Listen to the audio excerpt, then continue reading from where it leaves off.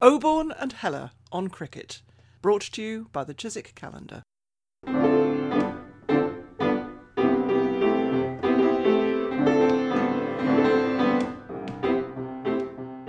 Hello, it's Peter Oborne on a beautiful sunny day in Wiltshire. Hello, it's Richard Heller. It's a beautiful sunny day here in southeast London. For once, I'm going to give the time and the date. It's 12 noon here on Sunday, the 27th of February. Giving the date because we have a remarkable guest today in a remarkable location. We're talking to Cobus Olivier, who is the Chief Executive Officer of the Ukraine Cricket Federation, and he's talking to us from Kyiv, which is now under attack from the Russian assault. Cobus, thank you for joining us. Richard, Peter, thank you so much for having me on your show. It's an absolute privilege. I'm going to pick up a cue from you and give a bit of a weather report here. I think today it's definitely a day, if we win the toss, we'll be batting first. It's a bit of an overcast day in Kyiv, one of the better, warmest days we've had since, we had a very long winter, actually quite a pleasant day, but sunny. So lovely day for batting today. Wow. I don't suppose there'll be much batting today. Cobus, can you tell us what's happening in Kyiv now, or at least what's happening in your own neighborhood? Yeah, I tell you, probably about 15 minutes ago, I heard a huge blow. I'm in one of the residential areas. I'm about 6 metro stops away from the city center, Crescent Road. It's a straight highway right next to my apartment, going straight into city center on the car, about 30 minutes if there's no traffic. And I just had a huge explosion right next to my building. There's been a lot of explosions in the distance. All morning, I've heard explosions in various parts of Kyiv.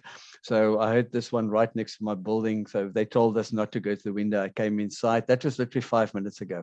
And I watched on CNN and they said it's the Russian saboteurs they all over Kyiv in the suburban areas. They dress like civilians. They've been infiltrated Kyiv over the past months, and they now here, and there's apparently ongoing battles between the Ukrainian soldiers and the saboteurs in various suburbs in the street of Kyiv. So that's quite a scary. Yet last night I've got a video of it.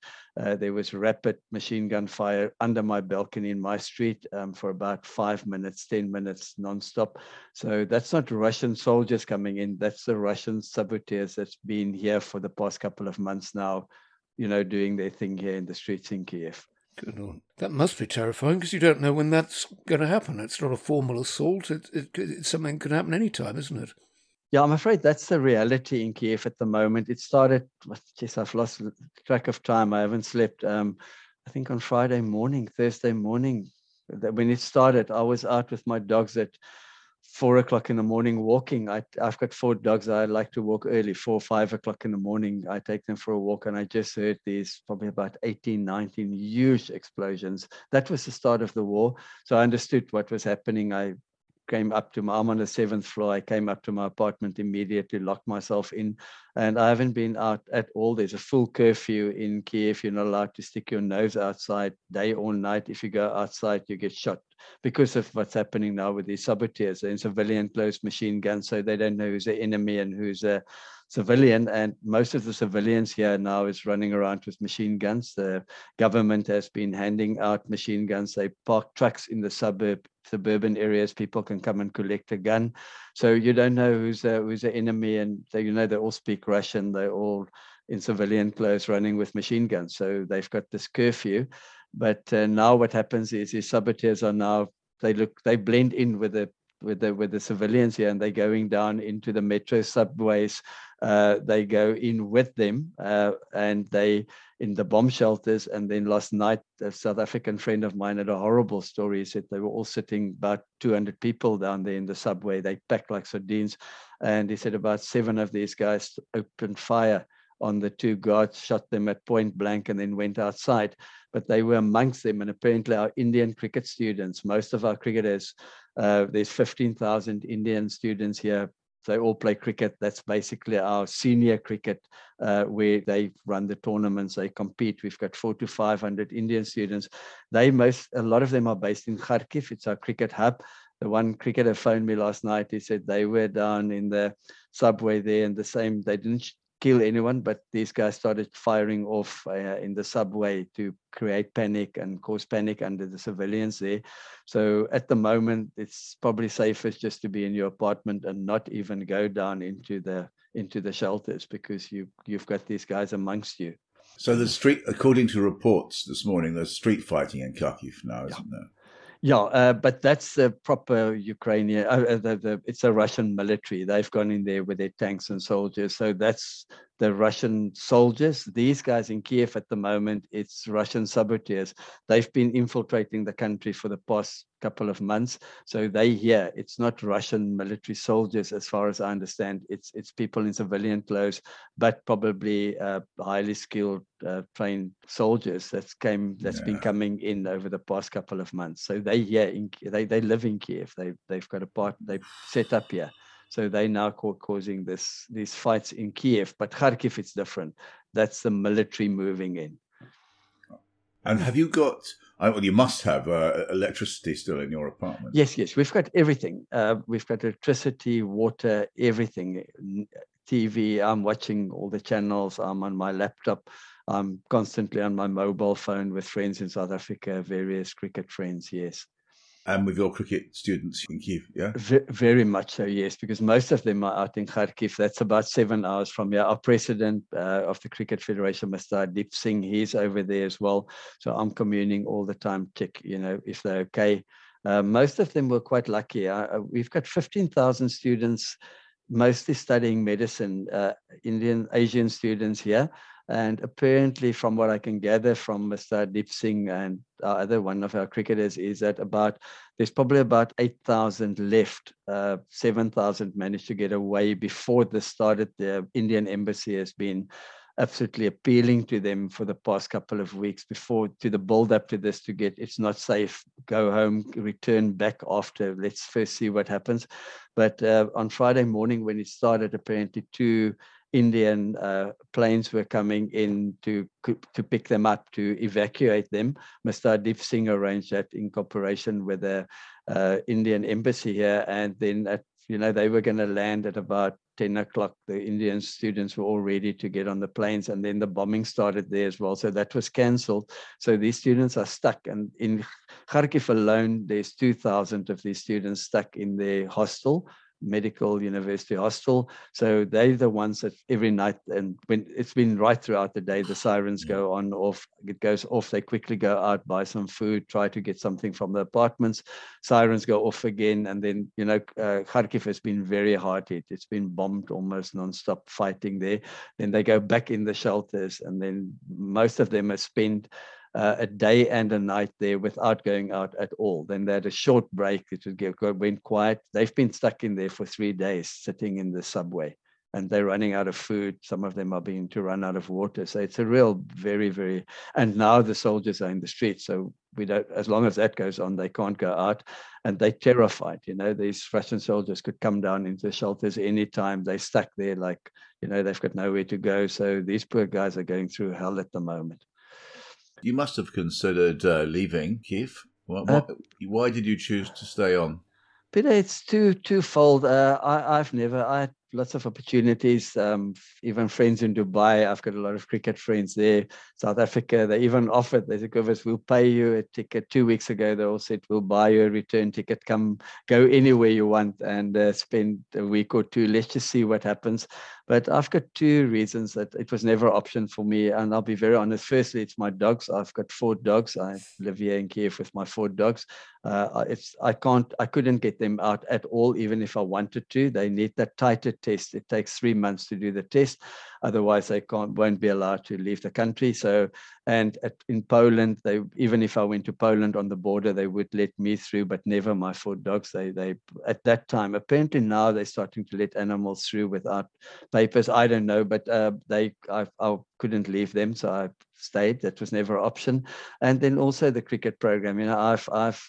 It's become more than a passion. It's become an obsession with me, this cricket program in Ukraine. It's something, I've been in cricket all my life. I've as a player, as an administrator, as a coach, this is something. Wherever else you go, you get replaced. You go. I was director of cricket at UCT 14 years. So UCT, what is UCT? Sorry, it's University of Cape Town. Yeah. We actually, that was the best cricket times of my life. Graham Smith came through our ranks. I met him there as a young student coming to the nest for the first time. Graham Smith at University of Cape Town. I had Ryan Tinduscate, captained us for 5 years. Brian Murphy, the Zimbabwe ex-test player, leg spinner, he captained for four seasons. He was captain. Farhan Behardien played for South Africa ODI cricket. Charles Langeveld, the bowling coach, played for South Africa ODI So some of the great players. Yeah, Graham Smith, one of the most momentous players in the history of South African cricket. Yeah, and actually very interesting, Compton. What's his, your little opener, Nick Compton. Yeah, he spent a season with us at UCT. He played for us at UCT, opened the batting for us, scored quite a lot of runs. We never thought he's going to play for England that soon, but yes, he played for us for a season. So yes, a fantastic history of cricket. And then when I was director of cricket there, I appointed Gary Kirsten as our coach. We had Gary Kirsten, we had Emerson Trotman that coached Barbados. We had Brian McMillan was our coach for a season. So we had some great names. Eric Simons, Alan Dawson, Commons, they all went through stages as coaches and assistant coaches, all international players of note. Gary, actually, if you have time, you can. I can quickly tell you the story of Gary Kirsten. It's actually a lovely story. Our coach at the time was Hilton Ackerman, very, very unbelievable good coach. He was selected to play in that deported tour that South Africa selected the team to go to tour in England. He was selected, and then because of apartheid, they cancelled the tour. That was at the time of the 1970. Yes. Yes. So he played quite a few. He played a series for the World 11 later against England, if memory serves me right. He's got a lovely story at the airport in Australia. He was met by Sir Donald Bradman. And him and I think Mike Proctor play, or Eddie Barlow, the two of them. And Don Bradman met them in Australia at the airport, and Hilton didn't have a clue who he was. And he passed him his suitcase and some of his bags. Oh, sorry, mate, if you could help me, just carry these bags to the taxi. And only then he introduced himself. Hilton told me the story himself. And then he said, well, I'm Donald Bradman. And Hilton said, well, I've used Donald Bradman. Use Donald Bradman as your bag man. Carrying my bags. So anyway, Hilton was quite sick at that time, and he passed away, and there were still 3 months of the season to go. So I phoned Gary. We played a lot of cricket together. We opened the batting at club level together.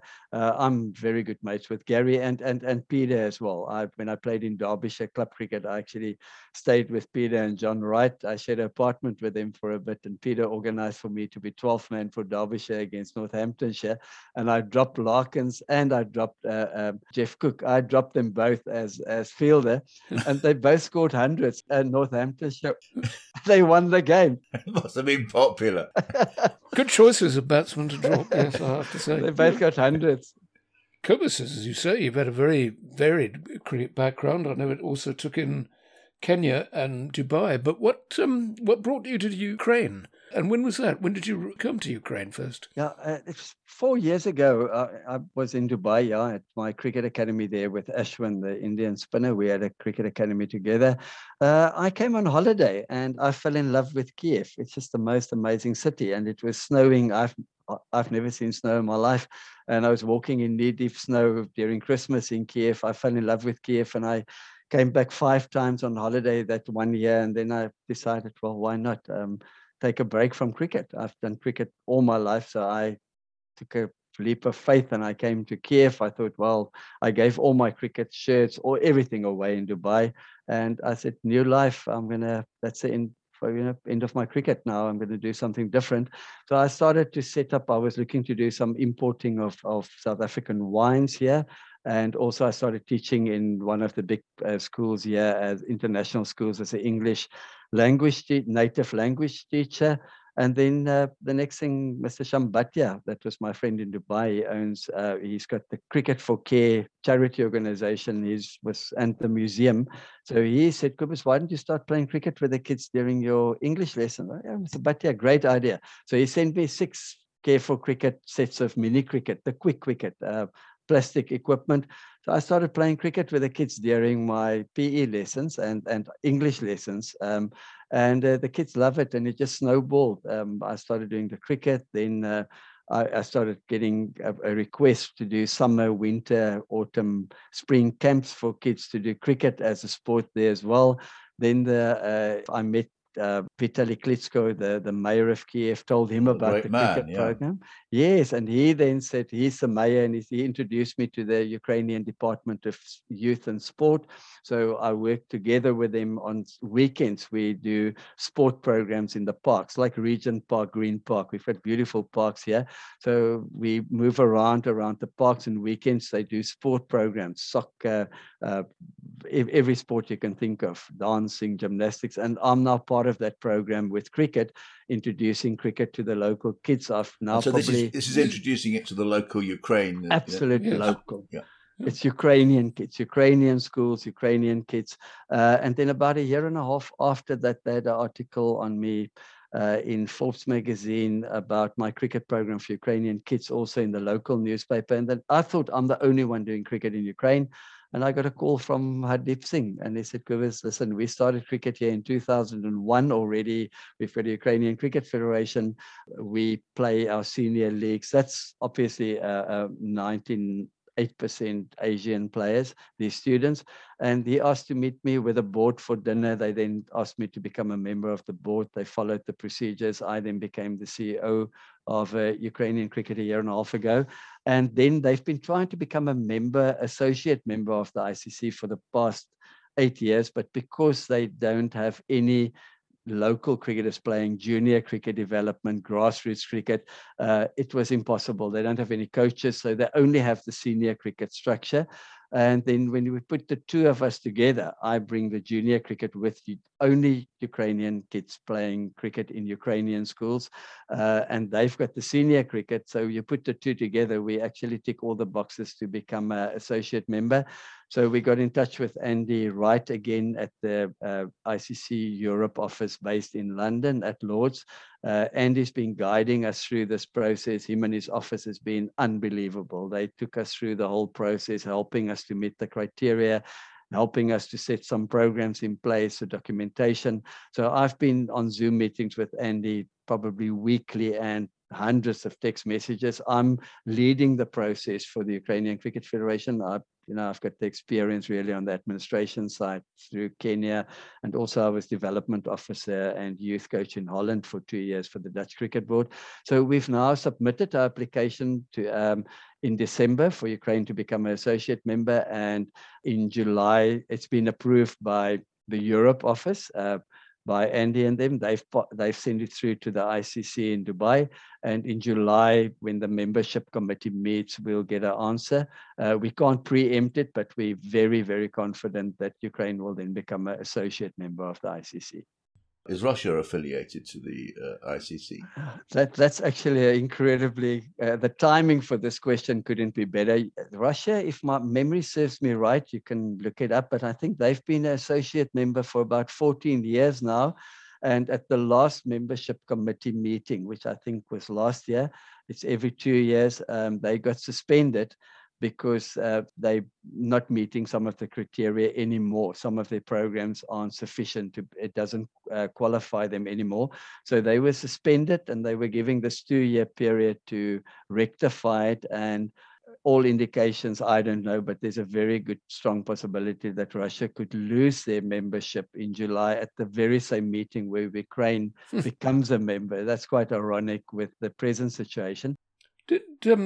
Cobus, you coached, I think, 2,000 children. Did they include Russian speakers as well as Ukrainian? Children of Russian-speaking families whom Putin claims to represent? There's something very interesting in Ukraine on the ground. The kids, 95% of the children, parents speak Russian at home. They speak Russian is their language at home. They all speak Russian. They in schools now, all the teaching, the textbooks and teaching by teachers in the classes is done in Ukrainian language. That's obviously from the government. But to each other. When the minute they're in the class, when the kids communicate, they speak Russian. They're all Russian speaking. They go home, they speak Russian with their parents. So people here speak Russian. And then also they even, obviously they can speak Russian, but in school they have Ukrainian language to teach them how to speak Ukrainian. They do Ukrainian literature, Ukrainian grammar. So they basically almost like a second language, but they teach them. They have official lessons on Ukrainian lessons, but the people here speak Russian. So this idea that which you hear from Russian propaganda, there's a sort of oppressed Russian-speaking minority population of Ukraine. Well, what you say is absolute nonsense. I mean, there's no distinction at all. No, I mean, as I say again, the political side, what they say, I don't know, but I know on the ground where I teach, where I coach these kids, I teach every day. I'm director of a private Ukrainian school. I ask the kids, do you speak Russian? Because I don't know the difference. So I ask them, when you speak to each other, do you speak Russian or Ukrainian? Every kid in our schools, everyone I coach, they speak Russian to each other, to their parents. That is the language they speak. They speak Russian because, it was part of the Soviet Union. Their grandparents were part of the Soviet Union. They speak Russian. Their grandparents spoke Russian to their father, mothers. This generation now, they speak Russian. So they in the schools now, obviously, and universities, all education is in Ukrainian. But the minute they close that book or the teacher walks out, they speak Russian. And they even speak Russian to their teachers. And they presumably speak Russian when they play cricket with each other. Yes. Only Russian. Yeah. Do you tell us, Cobus, what's happened to your school at the moment? Well, obviously the school, the day it started, nobody went, but nobody expected it. Quite interesting. The Ukrainians never expected. It was total. It was not ever going to happen. When I went to buy food and I stocked up my apartment, I've got food, water for my dogs for a month here. I went to draw all my money out of the bank over the period of a week, go to the ATM every day, took as much cash as I could. I emptied my account, I changed my monies, exchanged it into dollars. The Ukrainians were laughing at me. I couldn't tell them this. I said, are you completely insane? You're going to lose money on your dollars. You have to change it back to hryvnia. The night before this happened, they warned us on the 16th. The USA intelligence said Ukraine is going to get bombed, that the attack's going to happen, the invasion that morning at 3:00. That evening, that's on the 15th, that evening, the Ukrainians were out in Kreshchatyk. I was out there. They were sitting at coffee shops, street cafes, normal life. They were all laughing. They said it's all American propaganda, warmongering. It's impossible. And later on, they got quite aggressive. If you said it could happen, they say you pro-Russian. It cannot happen. And I said, well, I don't know. I'm not pro anything, but I'm just being realistic. There's 190,000 troops on the border. There's maybe a 1% chance, but they're not just camping out there for the weekend. These guys are serious soldiers. So I did everything. The Ukrainians were totally unprepared, the civilians. And then that morning, people were probably on their way to school. And I heard the bombings. And luckily, it's also it was Thursday. It's my day off school. I don't go to work anyway. It's my one free day. So I was at home. But then the school kids, I've had contact with the owner. It's a group of schools, Aster. The owner said everyone, as far as he knows, everyone's okay. I've had a lot of parents texting me, kids contacting me on social media. As far as I know, all the kids are okay, but obviously schools, everything is it's completely closed. A lot of the kids has left the country now with their parents. It's a private school, so they're quite well off. So some of them left before it happened, for in case they went to Dubai and that they're waiting out there to see what's happening. They could afford it. But as far as I know, everyone is good. And my cricketers, as far as I know, all safe, my Indian cricketers. But what about your cricketers? I mean, Kharkiv is what I worried about there. I mean, how are your cricketers there? Well, yeah, I've been talking to the one guy, to our president, Hardeep Singh, and to one of the guys on our committee. Regular updates. They've been through hell. They've been stuck down in those subway station for 3 days now. I see today, I haven't spoken to them, but apparently today all hell is breaking loose in Kharkiv. If I look at the TV, the Russian soldiers are in the street. It's street fighting. So these poor guys must be terrified. I don't want to call Zach now because, he's with his family. Last thing he needs is me on the phone. But it must be absolutely terrible for these young students. This war, they're in the middle of a war. urban war. The Russian tanks in the streets, they're sitting down in the subway. I can't even imagine. And your cricket infrastructure there, is that surviving at the moment? Well, at the moment, obviously, everything's come to a standstill, but up to the day before the bombing, we've got a fantastic, if you look at our website, ukrainiancricketfederation.org, we've got a fantastic website, daily updated. We've got summer tournaments, like 400 to 500 senior players playing every week, June, July, August. In the summer, we have tournaments. We've hosted Malta. We've hosted some in Hungary international sides. We've got 3 beautiful cricket ovals. The main stadium is in Kharkiv. We've got one in Kiev city center and one just outside Kiev in a place called Khakarlik. Beautiful cricket oval there. So senior cricket is incredibly well organized. And so your cricket oval in Kharkiv is now a battlefield, is it? That's the problem. It's our new ground. We're very proud of it. We only got it before last season. It was the first season of tournaments there. It's our headquarters, beautiful ground. We've put quite a bit of money into it as well, long-term lease. And I'm afraid, what I see in Kharkiv, there's a very, very, very strong possibility that oval is gone. If I look at the bombings that's been going on there, I can't see a big cricket oval surviving that. So I'm afraid that could be Kharkiv gone. Sadly, yes. It could be a very easy target. I want to go back to the children again, Gobus. What ages were the children at your school? What age? Well, actually, my school, but I've also spread the program now into all 10 Ulster schools. I've got Ukrainian sport teachers, physical education teachers, about 3 in 3 big other schools that I've coached, that I showed the basics of mini cricket. We donated equipment to those schools, mini cricket, 2 sets to each school, given by Mr. Shambatia. We've got 8 crates now stuck in Lithuania on a truck from Lord Staveners through old Neil Radford. That's a mate of mine. He's a member. They donated 8 boxes full of equipment to Ukrainian cricket. That's sitting on a truck now on the way from London to Kiev. It's stuck now in Lithuania. Hopefully after this, we'll get that equipment back. But so the cricket, very well organized. I'm focusing a lot on girls cricket. Ukrainian girls are phenomenal athletes. They ahead of the boys at a younger age. We've got all ages, 6 to 17, all school age playing softball cricket. Right. Going back to your very dangerous situation, what are your neighbours saying to you at the moment? Well, I've completely deserted basically my building. My neighbours is all left. When they started, a lot of people with cars. I'm in quite a nice block. It's quite a new block. People here has got money. We've got a very big complex here. There's about 8 buildings in a complex, Gloria Park. People here got in their cars. When they started, most of them went to Poland or to relatives in the countryside or in small villages. And now what happens, all my neighbors, on my floor, I'm the only one. There's about 10 or 11 apartments here. It's only me and my dogs. At night, now that they go into the shelters, they won't allow my 4 dogs. They said I can take 2, not 4. I'll never leave my dogs. So at night, I'm the only person in this complex. It's quite scary.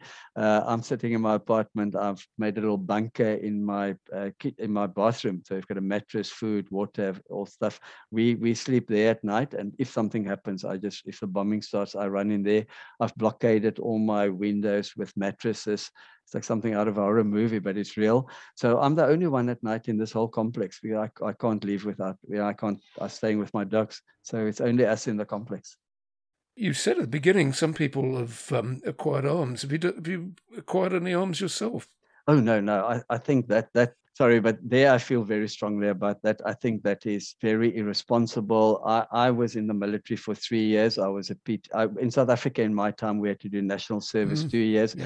I signed up. I played a lot of cricket there, so I represented the defence cricket team. We had some fantastic players.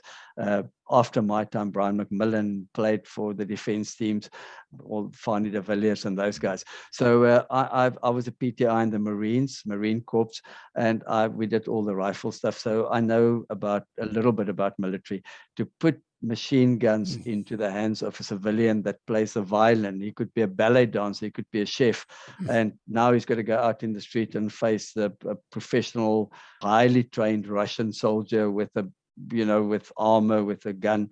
I mean, this is suicide. It's insane. thousands of, I mean, they can arm 1,000 civilians, and between them, if they're lucky, they'll shoot one Russian soldier, and they're all going to get absolutely destroyed. So I think this is very irresponsible. I cannot agree with that. I'm very open about that. I know a little bit about that. These guys don't know how to hold a gun. Now they're going out shooting at Russians. So that is, I wouldn't touch a gun. It would be crazy. It's suicide. You're going to get killed. So, I mean, if the Russians, occupied your building, you're deserted apart from you, you'd simply become their prisoner. I mean, you'd have to be. Well, right? Yeah, my situation is probably different. Being a South African, I've got my South African passport. My uncle was ambassador in Moscow for 5 years, Dr. Gerrit Olivier. I went there quite often to visit him at his embassy residence there. So I think, I'm neutral in this. I'll show my passport. I should be okay. Yeah. I know some of my colleagues in other schools as native speakers, American and British. Most of them are from America and Britain. They can't get out now. The one guy was on TV last night, CNN. They don't allow any men between 20 and 60 to leave Ukraine at the border post. He showed his British passport. Him and his friends, they were told they cannot leave. So they stuck now on the border. They can't cross the border. So I think for a lot of these guys that's still stuck here, American and British guys, it's if the Russians take power, it's going to make things very difficult for them, because they are now seen as a huge enemy of Russia. So I can't say it's going to happen, but I think they're in a very, very dangerous situation. Looking at what's probably going to happen here, that's not a good situation for them to be in. Who's not allowing them to cross the frontier? The Ukrainian authorities? Yes, yeah. They've got the rule now in Ukraine: no, not one man between the age of 20 and 60 are allowed to leave. Only the women and kids can go through. They stopped the men at the border. They're giving all men between 20 and 60 gets armed, and they have to go and fight. So these guys obviously being foreigners, and the Ukrainian side, they're British. And he was on TV last night. Richard Gens is his name. I actually met him once at one of the camps that we had. He's an English native speaker, and they wouldn't allow him and his friends. He said other native speakers, mostly British, they wouldn't allow them to go through the border. So I'm sure the British embassy and that will probably step in. But as we're sitting here now, they're stuck at the border. They can't get out. If you look out of your window now, what do you see? It's actually quite eerie. It's unbelievable. It's weird. There's just been a huge explosion, as you said that. I see. Are you safe in that room? Do you want to get out of it? No, it's a distance away, but it was a big one. Funny as you told me to look out the window. It's just absolutely eerie. It's a Sunday afternoon. There's not one person on the streets. I'm in a very, very built-up suburban area here. The street outside my house on a Sunday, it's a lot of apartments, buildings, old Soviet Union style apartment buildings, and it's buzzing here. People on a Sunday, they're up and down, cars are coming.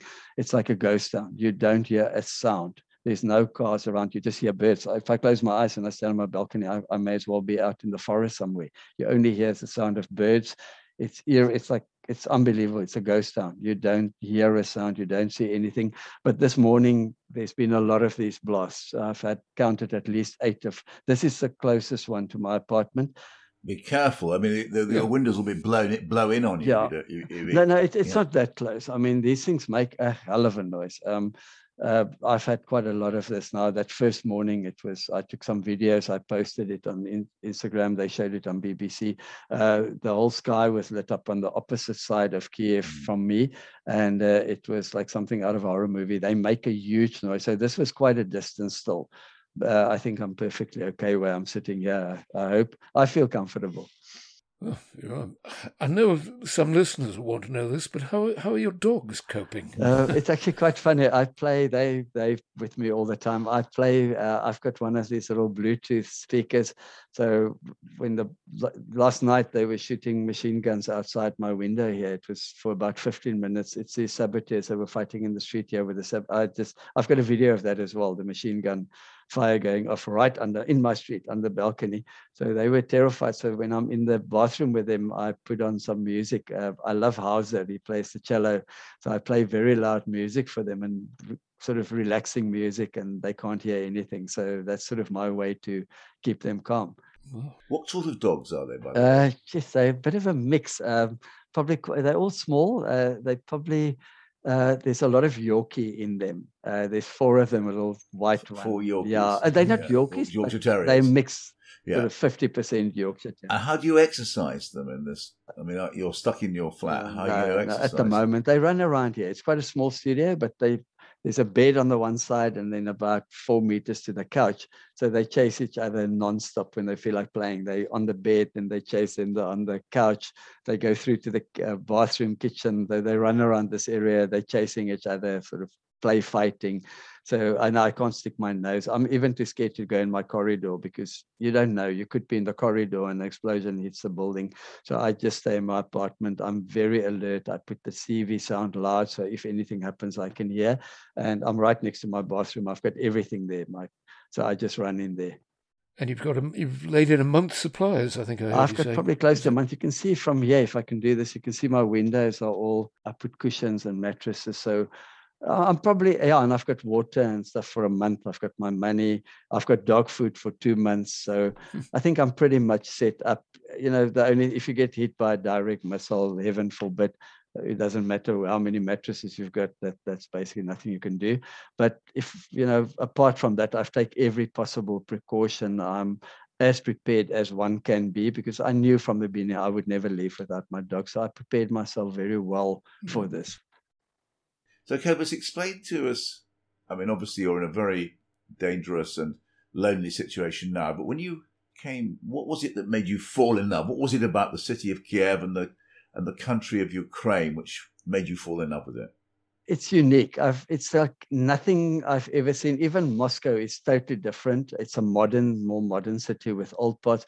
Kiev it's this unbelievably old city from Soviet Union times. The buildings, the churches, there's so many parks, cobblestone roads everywhere, old apartment buildings. It's got a unique feel. I've never seen anything like that. The little coffee shops, people sitting, street cafes, and also the Ukrainian people. They're amazing people. The culture here, the food, they eat borscht. They've got the traditional food. They've got the traditional dress. Often you see people walking in their vashivanka. It's a traditional Ukrainian dress. You see them walking on a weekday going to work with their Ukrainian traditional shirt. There's an energy in Kiev that I've never experienced anywhere else. And whatever happens, I'm staying. I'm not leaving Ukraine. If it's a new regime, I'm staying here. It's my home now. It's just an amazing city. It's hard to explain. But I think when you stay in Kiev, some of my friends just came here. They've been back 5-6 times now. Once you go to Kiev, you just keep coming back. Wow. That's a very powerful, moving conclusion, Cobus. We only hope that you stay safe in this terrible situation. We hope that all the cricketers, perhaps especially the young ones, manage to stay safe in Ukraine. We hope that Ukraine cricket eventually comes to better and more peaceful times. Thank you very much for joining us. It's really an absolute privilege to be your guest, Richard and Peter. Very interesting questions. Beautiful way to interview me, put me at ease. I'm quite stressed at the moment. You guys really made me feel relaxed. Thank you so much for this opportunity. And that, who knows, maybe one day when everything's good and we get our associate membership, we can have another interview to congratulate Ukrainian Cricket Federation. Well, we hope we can. We hope it even come and play you. That would be fantastic. Thank you, sir. If conditions allow. In the meantime, we'll be keeping you and we'll be keeping all Ukrainians in our thoughts and in our prayers. I must be honest with you. The reality is it's in the next couple of hours, things will change completely. They say they're invading Ukraine, Kiev. They've got the tanks surrounding us. They're going to move in. So in the next couple of hours, me sitting here will feel surreal. It's going to be unreal because this place is going to be an absolute, it's going to be like from hell. these Russian soldiers fighting here, coming into Kiev. You see what's happening in Kharkiv. This is going to be worse. We've got 3 million people. So in the next couple of hours, things will be very different from what we've got now. That's the reality.